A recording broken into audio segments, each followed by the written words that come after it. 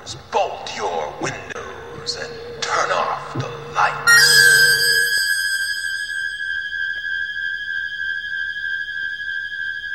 Welcome to Michael Myers Minute, where we delve into the 1978 horror classic Halloween 1 minute at a time. I'm your host, Robert Black.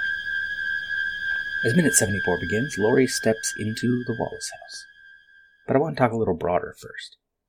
I got a copy of Adam Rockoff's Going to Pieces, The Rise and Fall of the Slasher Film 1978 to 1986 for Christmas, and noted some interesting bits related to Halloween. Since I love IMDb goofs, I'm going to begin with a Rockoff goof. Like many a confused Halloween fan, Rockoff says Halloween was filmed, quote, mostly in Pasadena, California, end quote. The only scene of Halloween filmed in Pasadena is the girls walking on Highland, minutes 21 to 24. The block where Speed Kills happens. It amounts to less than 3 minutes of the film. A good portion of the film was filmed in South Pasadena, which is its own city, but between the scene and City of Industry, minutes 19 through 20, the Hollywood Reservoir bits, minutes 8 through 12, the Sierra Madre scene, minutes 30 to 31, and all of the Hollywood scenes, which is virtually everything since minute 36, even South Pasadena wouldn't get a mostly. But I'm picking on the guy rather than focusing on the good stuff he has to say. For example, he calls the teenage characters in the film, quote, surprisingly likable for a slasher film, end quote.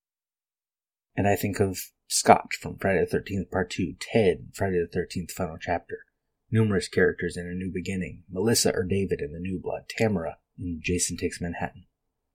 But why focus just on Friday the 13th? You've got Kelly in Halloween 4. Some people don't like Tina in 5, but I think she's great. Cameron in the latest Halloween film. Looking back at the descriptions just for the films of these two franchises just now, it occurs to me that the Halloween series, mostly because it leans almost constantly away from being a slasher film with a bunch of expendable supporting characters, has a lot more likable characters throughout. Or a lot fewer unlikable ones, anyway. Here in the original Halloween, for example, we don't have any inkling that Bob is at all disloyal to Linda. That Paul isn't waiting patiently at home right now, wondering when Annie will get there. Side note, that whole cheating Cameron thing in the latest Halloween is just one more example of the way Hollywood tells stories today that, if you watch a lot of movies, can get tiring. Every major character has to be in the middle of some crisis because events have to be explicitly life-changing and empowering rather than implicitly life-changing. I ask you, what does Cameron cheating on Allison in the latest Halloween add to the plot?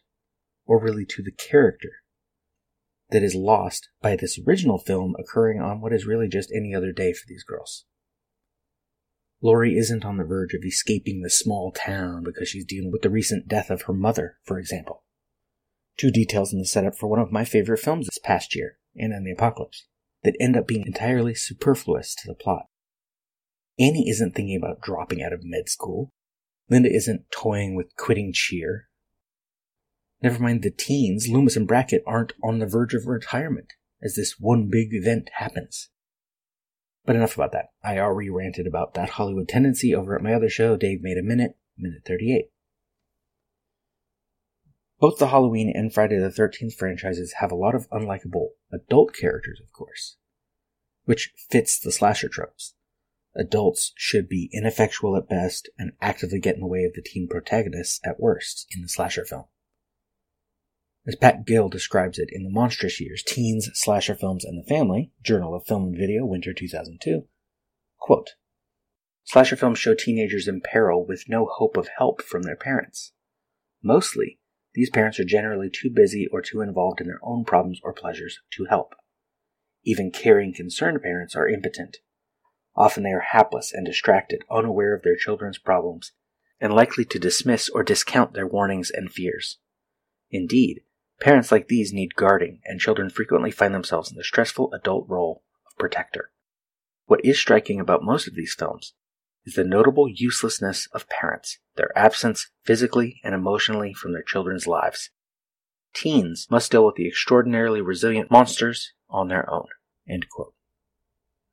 Dr. Loomis is not specifically a parent, in canon anyway, but if not for him later in this film, would Laurie survive?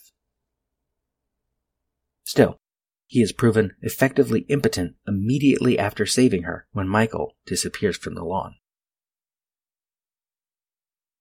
I said I would be talking about going to pieces, and I'm quoting Gil instead, and I haven't even gotten into minute 74. Moving on. Interior, Wallace kitchen. The kitchen is dark. Laurie stands there a moment, staring into the blackness. Laurie, Annie? No answer. Laurie, Linda? Bob?